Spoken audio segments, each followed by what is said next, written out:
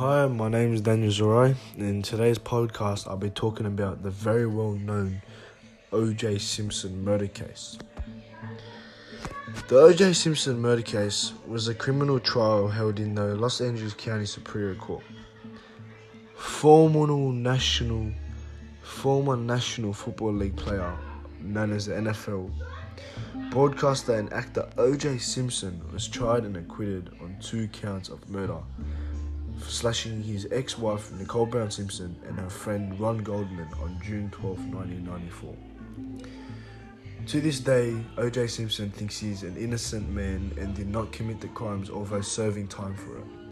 As many know, this case was globally known. When I mean globally, 95 million people were watching and was on national TV, and the car pursuit chase was involved, which was broadcasted worldwide and paused the NBA final game. Alright, so let me tell you more about OJ. Orenthal James Simpson, or O.J. Simpson, born 19th of July, 1946. 9th of July. Nicknamed the Juice, was a former American football running back, broadcaster, actor, advertising spokesman, and convicted felon. Once a popular figure with the US public, he is better known for being tried for the murders of his former wife, Nicole Brown Simpson, and her friend Ron Goldman. Simpson was an exceptional athlete, breaking many records in NFL, which some of them still stand to this day. His runs he's made, the meters he's gained with the ball, etc. His illustrious career lasted 10 years, from 1969 to 1979. A bright 10-year career now dwelled upon just because of the murder trials and the murder case that he was known for, that vocalizes his life.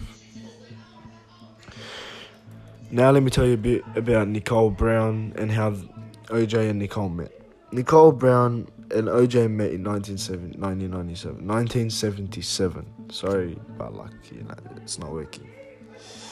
When she was 18 and working as a waitress at the Daisy at the Beverly Hills private club,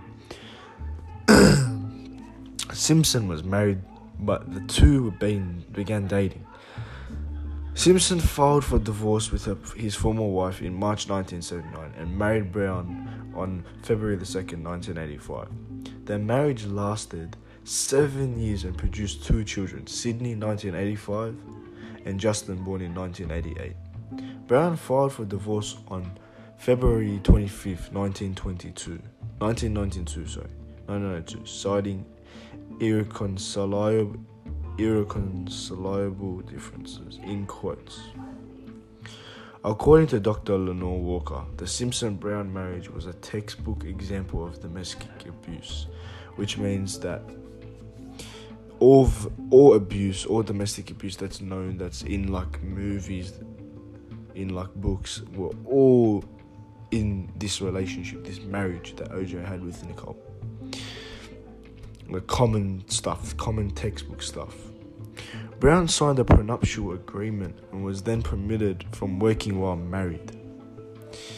She wrote that she felt conflicted about notifying the police of the abuse that OJ gave to her, because she financially depended on him.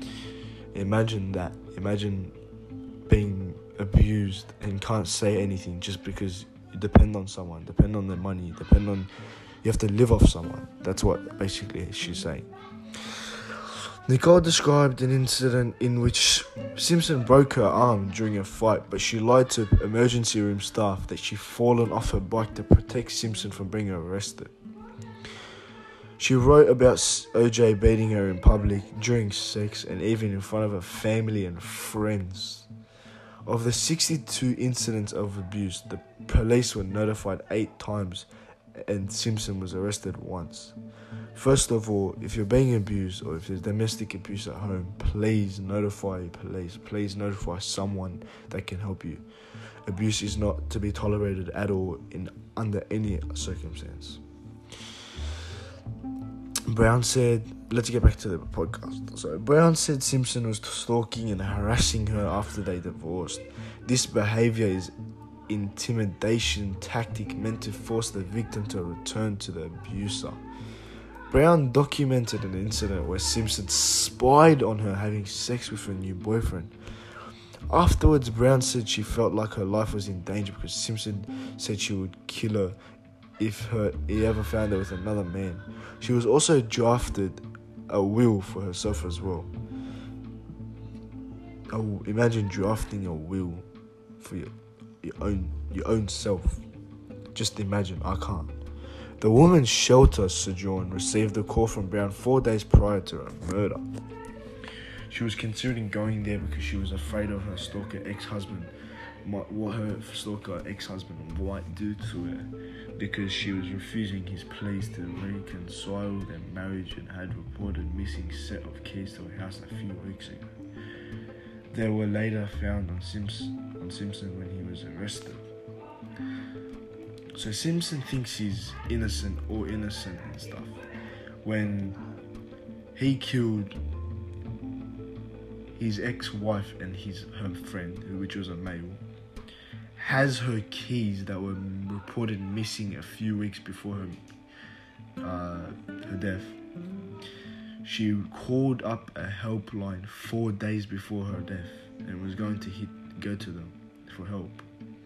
Was abused all her marriage, and Simpson still saying he's innocent. Just imagine, that's all this stuff proves and makes everyone think that he's guilty, in my opinion. Now, let's talk about the murder. At 12:10 a.m. on June 13, 1994, Brown and Goldman were found stabbed to death outside her condominium in the Brentwood neighborhood of Los Angeles. Simpson began a person of interest after police found a bloody glove behind his house and was formally charged with the murders on June 17th, 4 days after the murder. When he did not turn himself in at a agreed time, having previously been released after perfunctory questioning by police detectives, he became the object of a low-speed pursuit in a white 1993 Ford Bronco SUV owned and driven by his friend Al Collins. TV stations interrupted coverage of the 1994 NBA Finals. They paused the NBA Finals just to broadcast this car pursuit chase. The pursuit was watched live by estimated 95 million people. 95 million people. The pursuit was watched by 95 million people live. The pursuit, the arrest, and trial was among the most widely publicized events in American history. The trial, often characterized as the trial of the century because of its international publicity, spanned 11 months from juries swearing in on November 9th, 1994. Opening statements were made on January 24th, 1995, and the verdict announced on October 3rd, 1995, when Simpson was acquitted on 2 counts of murder. According to the USA Today, the case has been described as the most publicized criminal trial in history. Simpson was represented by a high-profile defense team, also referred as the Dream Team, which was initially led by Roberto Shapiro, subsequently directed by Johnny Corrine. The team also included F. Lee Bailey, Alan Dorochwich, Robert Kardashian, Sean Hawley, Carl E. Douglas, and Jared Ullman. Barry Scheck and Peter Neufeld were 2 additional attorneys who specialized in DNA evidence. The trial became historically significant because of the reaction to the verdict. The nation observed some of the evidence presented at the trial, but division along racial lines emerged in observers' opening of the verdict, which the media dubbed racial gap. A poll of Los Angeles County residents showed that African Americans felt like that justice had been served by the not guilty verdict, while the majority of whites and attendants felt it was racially motivated jury nullification by mostly African American jury. Polling shows the gap has narrowed since the trial, with over half of polled back respondents in 2015 stated they believe Simpson was guilty. After the trial, the families of Brown and Goldman filed a lawsuit against O.J. On February 4th, 1997, the jury unanimously found Simpson responsible for both deaths. Again, the families were awarded compensatory punitive damages totaling $33.5 million, $54 million in 2019 dollars or 2020 dollars, but received only a small portion of that monetary figure in 2000. Simpson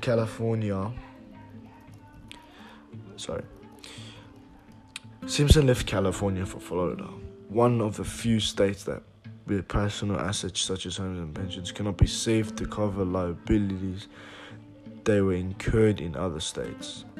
In 2006, Reagan Books announced a book ghost written by Pablo Fernández based on the interviews with Simpson titled "If I Did It." If I did it. Who says that when you do when you just murder two people, when you've been convicted of murder? If I did it. Who says that? An account with the publisher said was hypothetical confession. The book released was planned to coincide with a Fox special featuring Simpson. This is a historic case, and I consider this is a confession. Publisher Joseph Reagan told the Associated Press. On November 20th, News Corporation, parent company of Reagan Books and Fox, cancelled both the book and TV due to high level of public criticism. CEO Rupert Murdoch, speaking at a press conference, stated, I and the senior management agree with the American public that this was an ill-considered project. Later, the Goldman family was awarded rights to satisfy of the judgment against Simpson. The title of the book was changed to "If I Did It," to Confessions of a Killer. On the front cover of the book, the title was stylized with the word "if" to appear, which much smaller than "I did it," and placed the "I"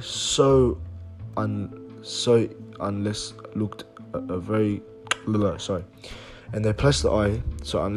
at very closely. The title of the book reads, "I Did It. Confessions of the Killer." I Did It, Confessions of a Killer. The Goldman family, the person that O.J. killed, had rights to the book and interview the books and satisfied judgment of Simpson, and they changed the title of "If I Did It" to "I Did It / Confessions of a Killer." The Goldmans came under criticism for following the back to be released, particularly by the Brown family.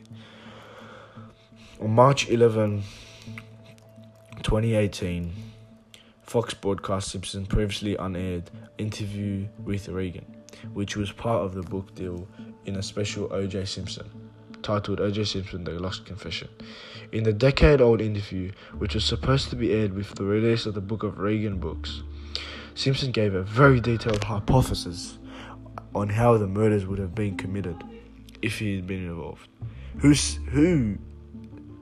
says what they would do in a murder? Who says why and how they'll do what they'll do in a murder? Like, that just makes you look guilty, that makes you look dumb, stuff like that. Initially using phrases like "I would, I think," but later moving to using the first person phrasing with the sense "I remembered, I grabbed the knife." That, if that doesn't ring a bell, I remember I grabbed the knife.